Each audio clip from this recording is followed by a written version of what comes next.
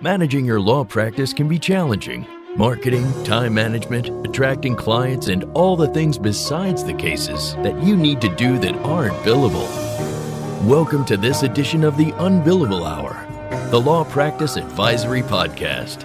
This is where you'll get the information you need from expert guests and host Christopher Anderson, here on Legal Talk Network.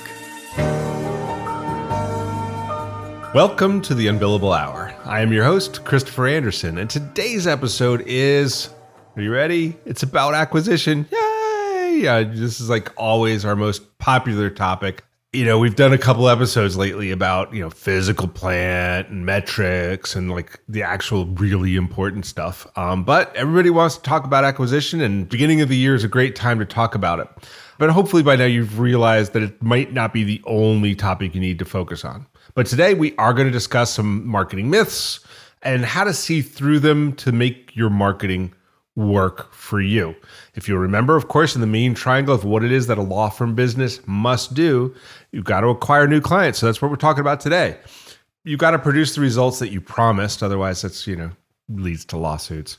And you've got to achieve the business and professional results that work for you, because otherwise, why are you engaged in this ownership of a law firm business? In the center of that triangle is you. You drive it all, for better or worse. And today we're going to make you a better manager of the marketing and the acquisition piece. We're going to discuss how the right approach to marketing will work for your business and how most approaches to marketing that are pitched to you won't. And to have that conversation, I couldn't be more happy than to talk with Eric Alisea and Elliot Alisea. They're co-founders of Empirical 360. And I've been working with these guys for quite a while. They know their stuff and they give it to you straight, which is why they're on the show. Otherwise, they wouldn't be. And we're going to call today's episode of the Unbillable Hour, Marketing is Metrics. And again, once again, I'm pleased to introduce Eric and Elliot, the co-founders of Empirical 360. They started out designing websites back when they were 16, and at 18, they started a wine business, which I didn't know. I've been talking to these guys for years. I didn't know this. So we're going to learn more about the wine business after the show. And they were marketing directors at a large warranty company. And then they figured out, you know what? They can do what the big agencies can do better. And so they started their own Empirical 360. In the last few years, they've successfully grown a variety of businesses, but what they specialize in is law firms, which is, again, why they're on the show.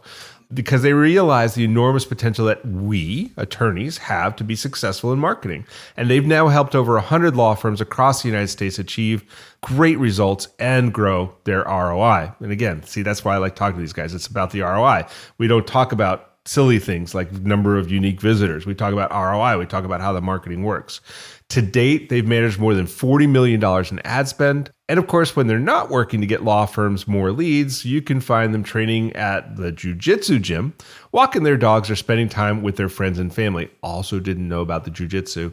I got to talk less smack with these guys. So anyway, Eric, Elliot, welcome to the show.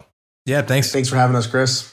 Oh, my absolute pleasure. So how did I screw up your bio? What else do you want folks to know about how you got started in the law firm marketing business?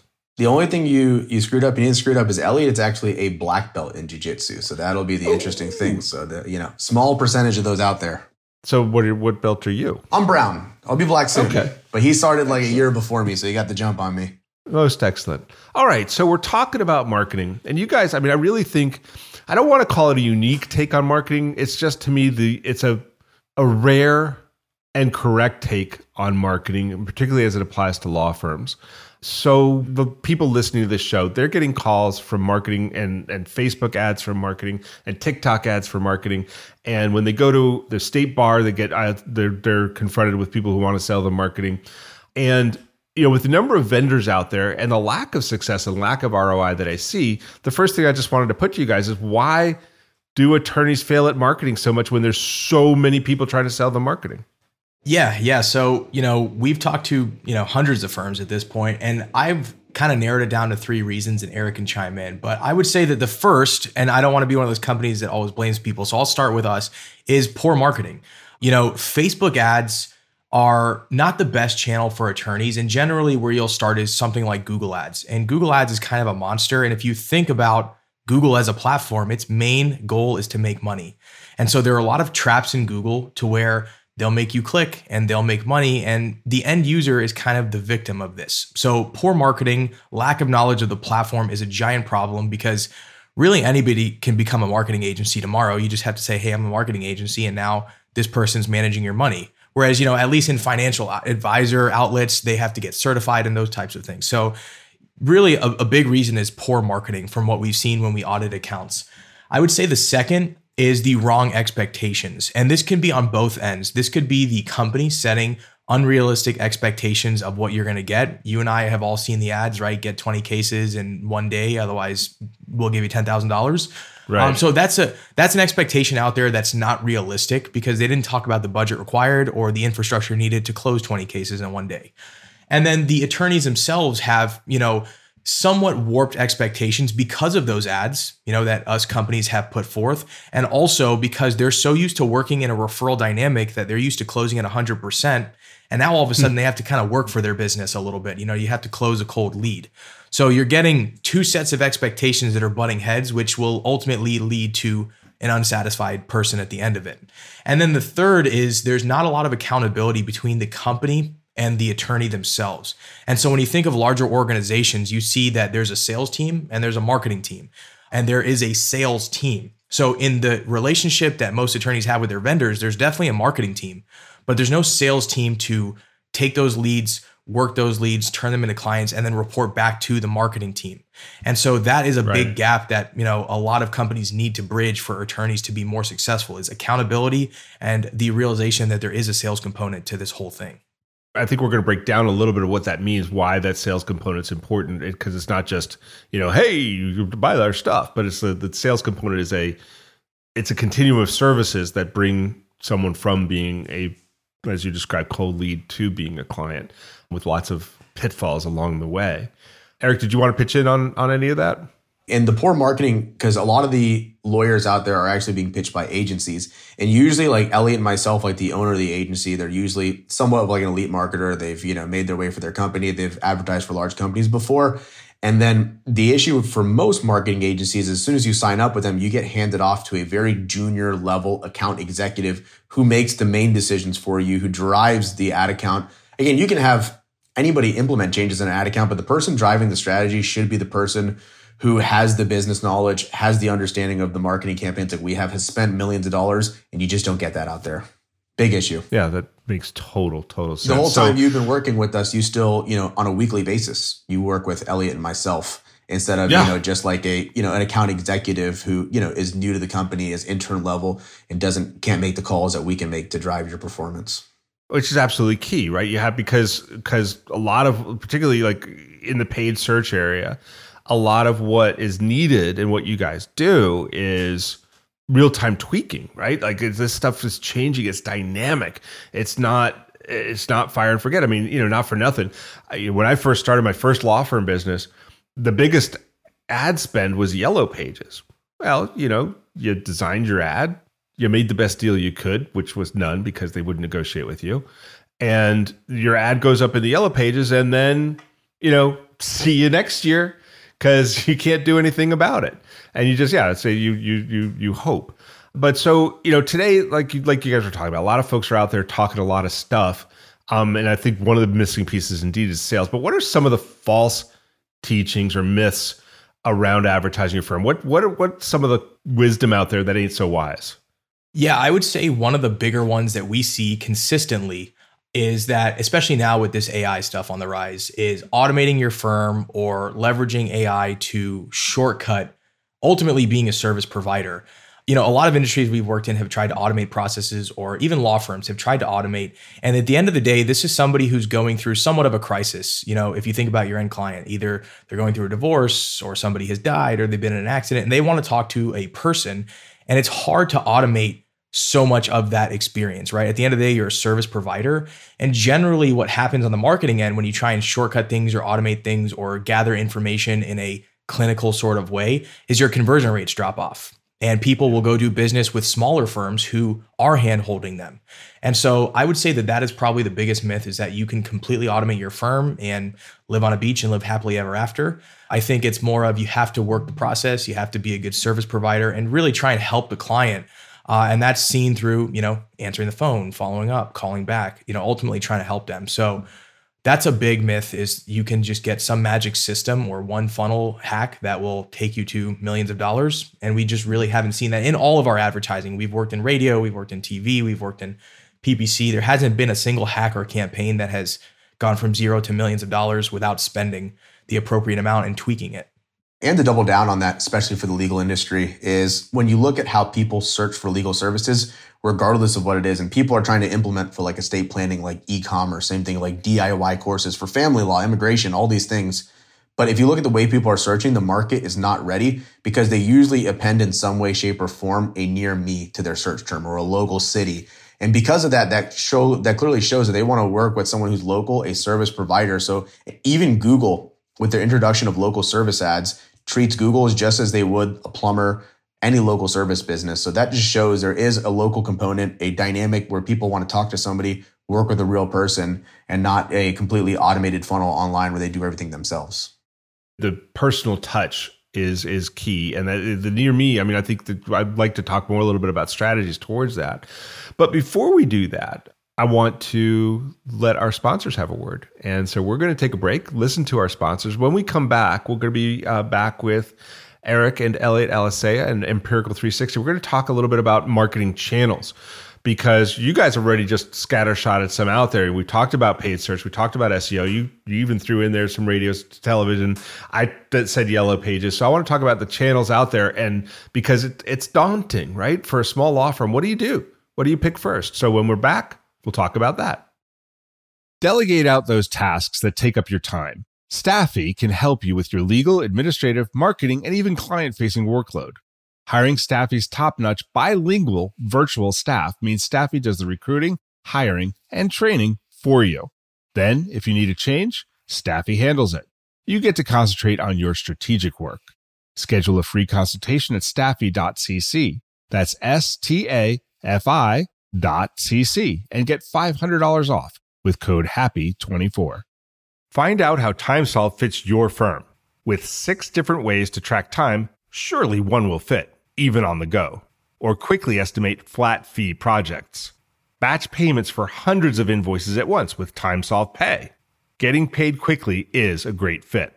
And TimeSolve fits with the other tools you use: QuickBooks, LawPay, NetDocuments, LawRuler, Microsoft, all just plug in. Try TimeSolve free. Get a $100 Amazon gift card when you sign up. TimeSolve.com. All right, we're back. We're talking with Elliot and Eric Alicea. We've been talking about, we started the conversation with myths and why a lot of attorney marketing fails and what some of the causes are about that. And I don't like to start on such a down note, but I think it's important to kind of get that stuff out of the way so we can talk about what we should be doing. So the first thing, as I said, I wanted to talk about is we got a lot of marketing channels. As attorneys, there's so much we can do. There's so many people willing to take our money and waste it and blow it on poor ROI activities. But there still are actual physical directories, and then there's online directories, and then there's paid search, and then there's SEO, and then there's television and radio and print and newsletters, and like so many channels. And I think there's a real risk of diluting one's efforts and picking the wrong thing for the phase of the law firm.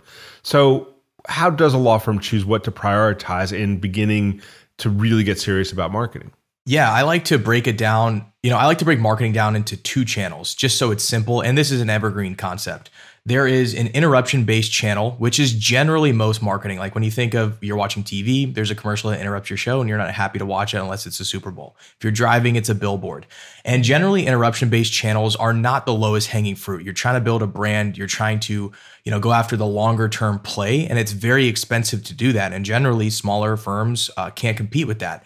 Versus there are channels out there where you're just simply meeting a demand. And that is typically done on like a Google or a listing or buying leads. And generally when you're meeting a demand, it means that somebody is already raising their hand and they're coming to you with a need, and you just simply have to be there to meet that need. versus generating a demand.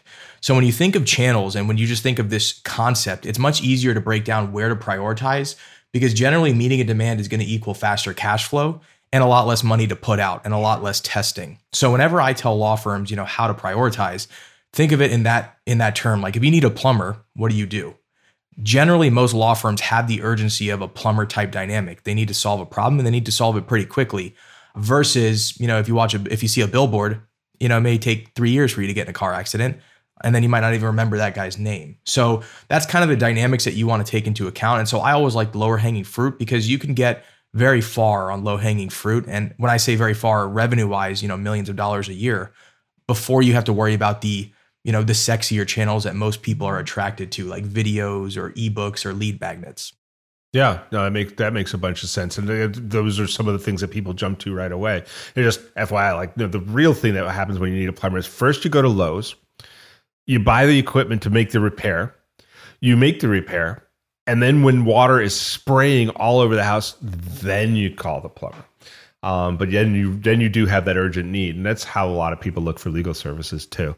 I hear on our weekly calls all the time with our clients, that's how a lot of people start. They're doing their own estate plan, doing their own divorce, messed it all up, the probate, whatever it is. And then now it's time to get a lawyer involved. And those make the best clients. So there you go. They already know how hard it is.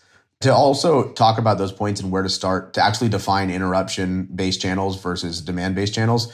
For the interruption-based, a lot of that will be like your social media ads, YouTube, display, anything where someone's not specifically searching. And then the demand-based channels would be your Google search, whether that's paid or organic, other search engines as well.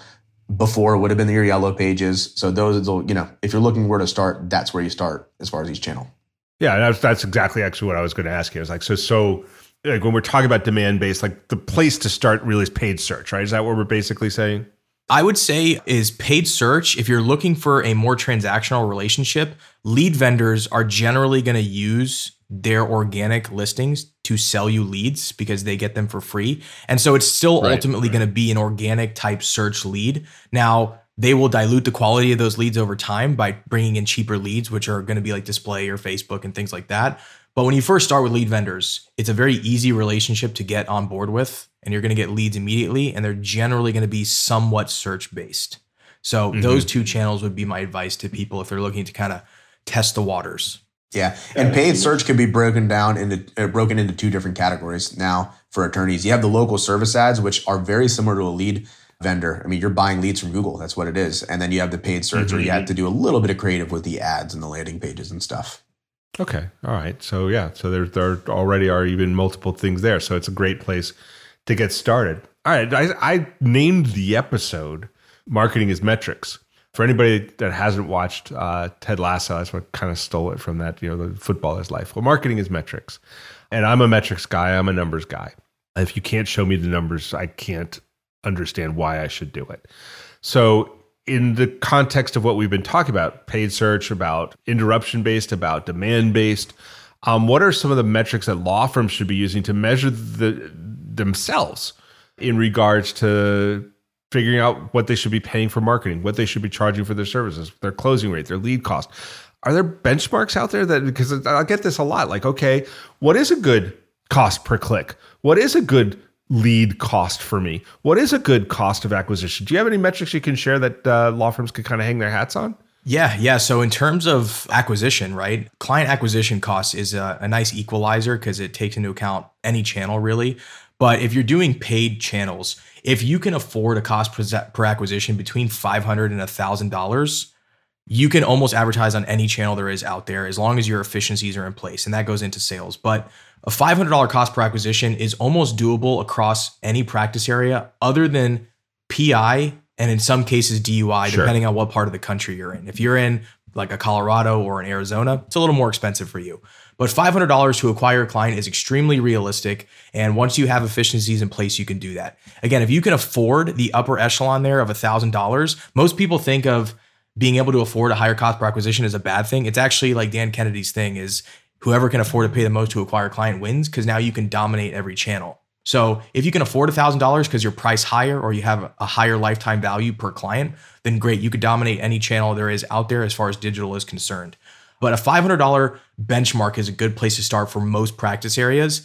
And then that kind of leads into your pricing metrics, right? If it's going to cost you $500 to acquire a client, well, what does it cost you to fulfill that client? And now how much profit is left on the table? And so you can back into your pricing models based on a client acquisition cost of $500. And when I'm talking about that, I'm talking about media spend, not necessarily paying a vendor. So if you factor in the vendor relationship there, you want to make sure that that's a part of your equation or some part of your overhead.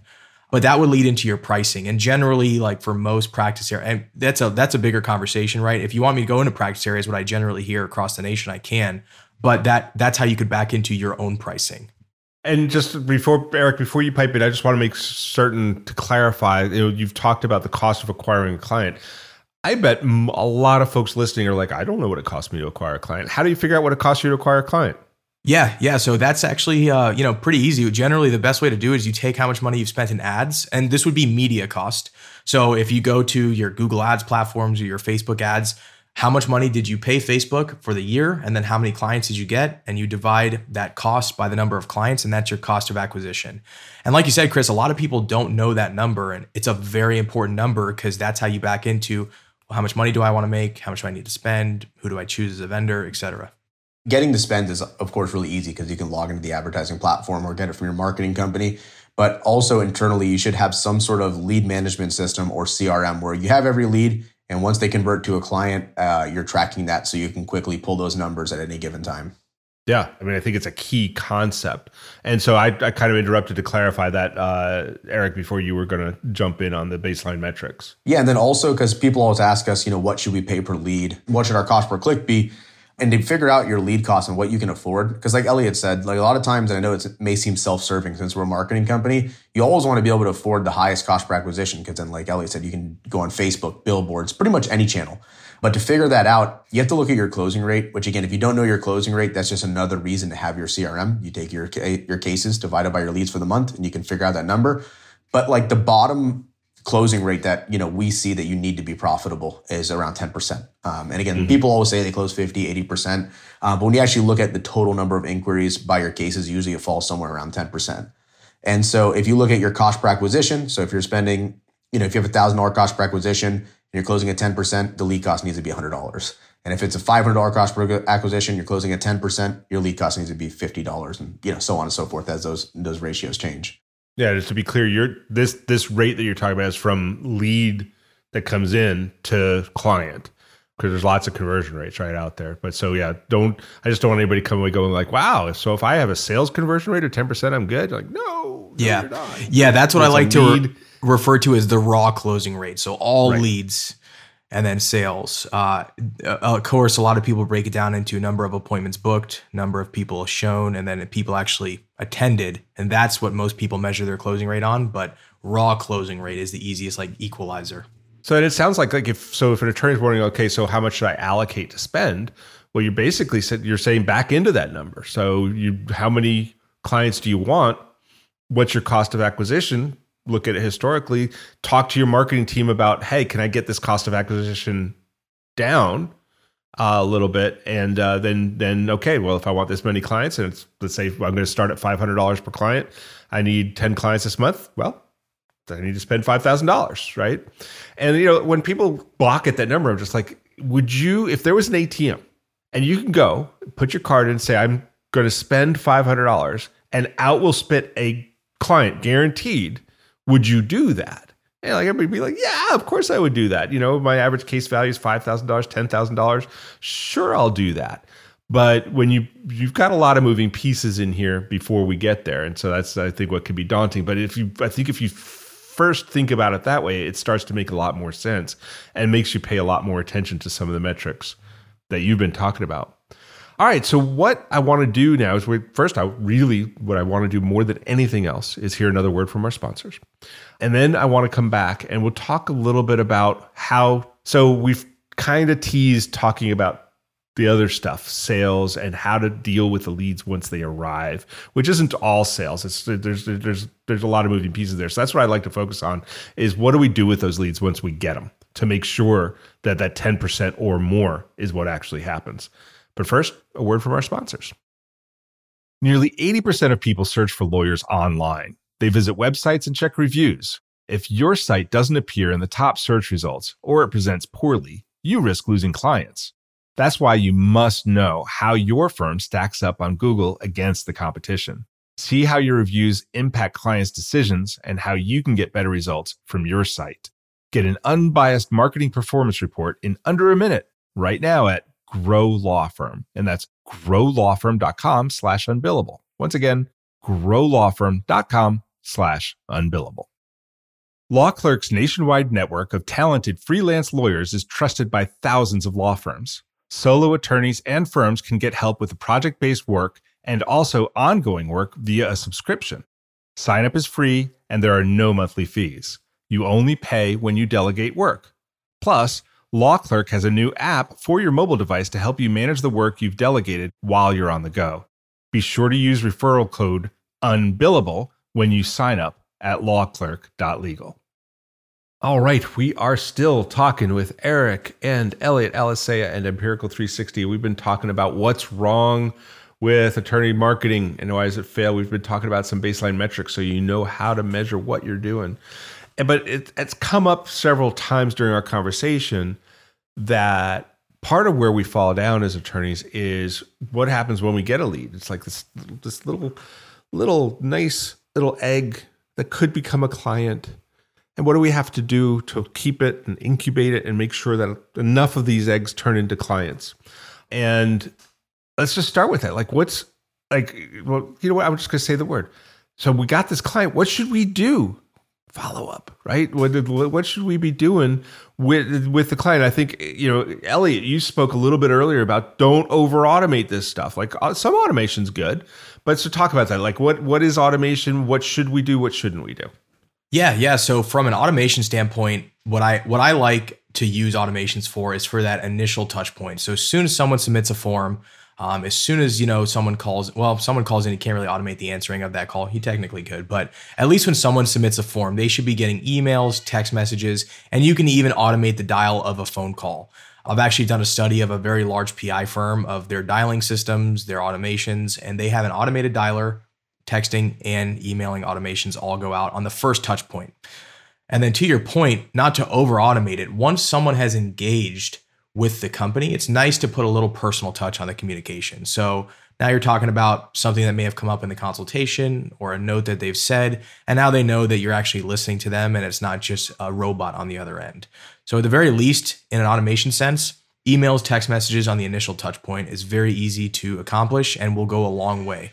And then also going back to what Elliot mentioned earlier of over automating or just automating too early, always call the leads. I can't tell you how many times attorneys will have automatic text messages, emails in place and just think that's enough. It's not, because people will price shop. They will look at other attorneys. And if they're calling, they're going to beat you. Yeah. So you're saying reach out, human being reach out. And automated. Yeah. You have to pretty much do it all. Yep. That totally makes sense. So, and how much, right? So one and done, called, left a voicemail, sent an email, sent a text, done? Or what should we really be thinking here? Yeah, so we have a call center background. So the call center background to me says do it until you start getting complaints. But that can also, start to reflect poorly on the firm. The firm that I've actually analyzed, they actually did 23 phone calls every single day for 23 days. Mirrored that with text and emails. I think that's excessive. You'll start to irritate people at that point. But you can start with a number, a number that you think is decent, and start to test it. Really, the ultimate answer there is test your cadence, test your follow-up. For us, what we do for text messages and emails is we do 5 in a row every day for 5 days, because generally we're using channels that are very hot. If you don't get that person engaged very quickly, the lead dies pretty quickly. It ages out very quickly. So we try and be aggressive on the initial follow-up, and then it'll drop off after that. And then also having follow-up sequences in place for the, after the initial touch point. Like most people, once somebody had a consult and they're quoted, they're just like sitting out there. Like they need to also receive very urgent responses to get them to the next step, which is becoming, a signed and paid client. Right. Yeah. You need to, so the follow-up isn't just about lead to get me into a conversation. Now I've had the conversation, follow up, maybe you sent a fee agreement or something like that. Follow up until it's closed. Like just never say die. And it's funny, to your point, it's hard, right? Because if you're doing it right, I think what I hear you say, Elliot, is if you're doing it right, you should be getting a couple of complaints, because if you're not getting any, you're probably leaving it out there. Am I hearing that right? Yeah, you're pretty much, you're leaving money on the table at that point. And to circle back, when we worked in a call center, we would test these cadences and we would test the response time of when a lead is submitted to when it actually got a phone call. And when we're in a call center, we have an automated dialer. And so that number was like 3 seconds. When someone submitted a form to the actual phone call, it was 3 seconds because the dialer did it. And when that number would creep up to a minute or 2 minutes, the call center's closing rate for that day would drop substantially. And we could measure that because we had such large data sets. We would get hundreds of sales a day that we would be able to see that in real time in one day. And so whenever we would see the drop in closing rate, me and Eric would go and test the website. We'd submit a form. And if we didn't get a call in 3 seconds, we would record how much time it took and we'd report that to the sales manager. And all of a sudden closing rate would go right back up. So like speed to lead is very important, which is why automations can help, because an attorney, you're busy. It's hard to call a lead right away. But then like you said, kind of find your sweet spot to where like people are like, oh my gosh, leave me alone. Or your closing rate's now in the 20% range or even 25% range on raw leads. Now you're hitting very, very good benchmarks to where you're going to be very profitable with anything you do. Yeah. And I think your point, I'll just make the point to the listeners too about making a personal touch. I'll just share a little anecdote that happened this week. Someone submitted a form on a Friday night after closing time. And so they got the automated email and they wrote back a pretty nasty email back, just like, what kind of email is this? This sucks. You suck.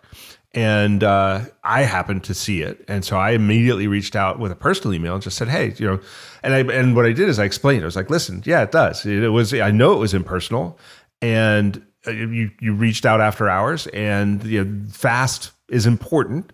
And so we got back to you fast, but we're also human beings back here. Just, there's personal and there's fast, and the two sometimes can't be done. And I said, so, let me know what's going on. And he said, well, it's just a divorce and I really wanted a personal response. And I said, well, now you've got one, and let me tell you a little bit about how we work.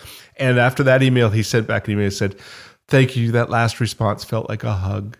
And it's like, but I mean, to me, that was the whole thing. That was like the whole arc, right? Automation is good. Hey, you know what it did? He emailed back. Right. And then we stuck the personal in there, and now that lead's going to close. One more metric to measure for all firms, because again, we're talking a lot about form leads here, which again is a lot of the leads. People fill out forms. But when a phone call comes in, the most important thing you can do, and I can't tell you how many firms we audit, it's like the first thing they're doing wrong is they just miss the calls. And I always tell our attorneys that if you view every phone call not as a missed call, but a missed sales appointment, it immediately changes the urgency, the priority to get those answered. Calling someone back, it's great for a referral. It's not great when someone's on a listing like Google. Just something to consider. That's always like whenever I see somebody's closing rates dropped, I look in, their call tracking software, all the calls are below a minute or, specifically missed. If we have call recording, I know where the problem is right away. So that's one thing, you can quickly solve. There's so many cheap options out there to get the phone answered to, patch that hole and then, put a more permanent solution in place. Yeah, you got to pick up. Calling them back is not going to work. As soon as they hung up, they dialed a different number. Like they're going, and you gotta pick up the phone. I think that's a great point. All right, as we get close to the end, if you were new to this game and you had one channel to rely on for the rest of your law firm, and you couldn't go to any others, what would you choose? Oof. So I like to tell people, like, what would I tell my mom to do? Because, I'm not going to advise her. I'm not going to, sidestep her. I personally would choose Google Ads, search marketing specifically, because, we've been at this game now for about 10 years. I'm aging, Eric and myself, and it's been extremely consistent for 10 years. It's funny because we actually get a lot of our leads from Facebook. And I hate relying on Facebook because it's so finicky. It's buggy. The algorithm takes control. So personally, I would have to choose Google Ads because of the consistency and the ability to plan and project what I could get without actually spending the money. So you get a lot of tools with Google and a lot of reliability with Google versus every other platform. Yeah. And then again, initially, whenever I think about that question, Chris, I always think SEO because it's free, once you start getting leads, of course, and the traffic is great.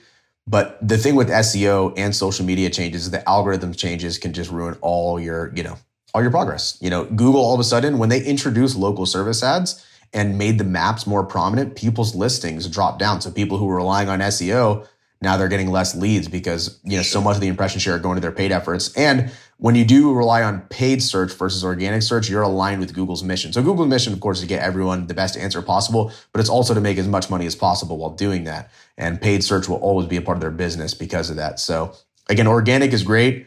But if I had to choose one, like Elliot said, if I had to tell my mom that, this one, the recession-proof channel, that would be the one that I would go with. Yeah, because I guess in a sense, I've never thought about it this way, but what you just said is that SEO, for better or worse, in a sense, is in competition with Google. And they've been doing this longer and better. Like, it's okay to do it. And it's probably smart to do SEO and it makes everything else work well, but don't rely on competing with Google. Yeah. I mean, every single update that Google makes, which they make like a big update every quarter, the paid component of search listings is larger and larger. Now it's getting to the point where you have to scroll down the first fold of your browser to get to the organic listings. Yeah. Yeah, Google built its reputation on having the best answer with organic results and then monetize it with Google Ads. And like Eric said, their second mission is to make as much money as possible. And if you align yourself with that, you're not going to go anywhere. So it's an easy way to be consistent because consistency is all you really want as a business owner. And that will have to be the last word on that because we are ready to wrap up this edition of the Unbillable Hour. So I thank all of our listeners for listening. And of course, I thank our guests. Our guests today have been Eric Alicea and Elliot Alicea. They are the co-founders of Empirical 360. Elliot, Eric, if people want to, this was a short conversation about a lot of deep stuff. If folks here want to learn more from you, how can they reach out to you? Yeah, they can hit our website, book a call, and we can talk about anything you want relating to these topics. It could be a fun chat. You'll get metrics more based on your practice area. So you have the knowledge to go forward in a confident way. So it's truly just a chat. And what's that address? Empirical360.com. I'm going to put you guys on the spot. Would you be willing to come and be guest hosts on the community table to answer questions live from our audience? Yeah, I would love to. Awesome. So folks, remember third Thursdays at 3 p.m. Eastern, every third Thursday of every month at 3 o'clock Eastern time, 12 o'clock Pacific time, 1 o'clock Mountain time, 2 o'clock Central time. We have the Unbillable Hour community table where our audience becomes the show and they get to come on, ask live questions of me and my guest hosts, of which Eric and Elliot have agreed to participate. So we'll see you at an upcoming community table soon. And we'll see all of our guests, or our listeners, I should say, here soon as well. And of course, this is Christopher T. Anderson. And I look forward to seeing all of you listeners, because I can see you through there, next month with another great guest as we learn more about topics that help us build a law firm business that works for you. Remember that you can subscribe to all the editions of this podcast at LegalTalkNetwork.com or on iTunes. Thanks for joining us. We'll speak again soon. The views expressed by the participants of this program are their own and do not represent the views of, nor are they endorsed by Legal Talk Network, its officers, directors, employees, agents, representatives, shareholders, and subsidiaries. None of the content should be considered legal advice. As always, consult a lawyer. Thanks for listening to the Unbillable Hour, the Law Practice Advisory Podcast. Join us again for the next edition, right here with Legal Talk Network.